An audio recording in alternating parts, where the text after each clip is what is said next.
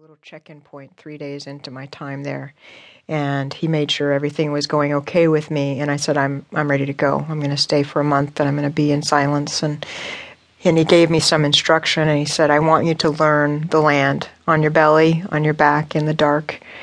And he said, his very last line on the email was, and Spirit has given to me that I'm supposed to come and attack you at some point. I make no apologies for this. And he ended his email. And I had been there for a couple of days, and there were these creatures that were growling at me at night, and I never did see what they were.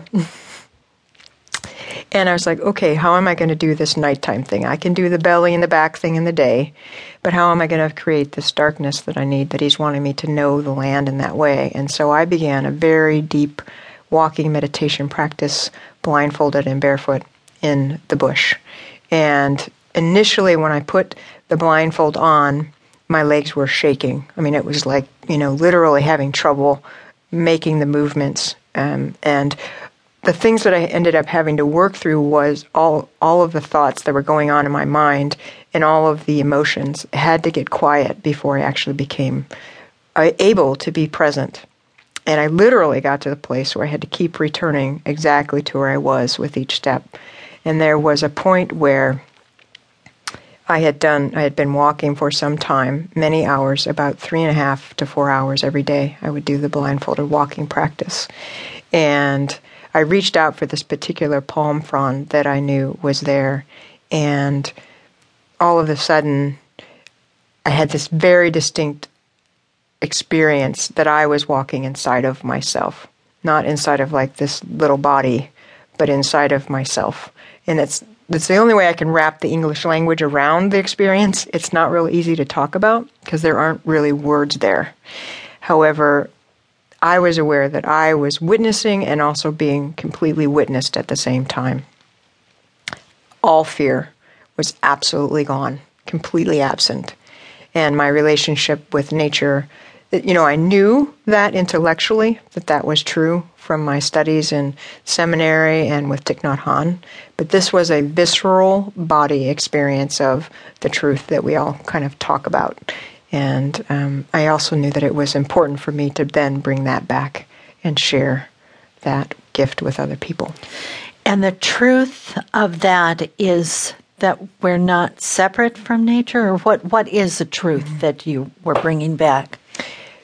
Definitely that we're not separate from nature, that there really is only one life that's being lived, and that nature offers us that space in which to go. It's such an unconditional space to go to. It's immediately available to us for that experience. So if we are feeling separate, then that's where the fear comes in. I mean, there's going to be animals coming up or things, squishy things we might feel with our feet and repel from that. Exactly.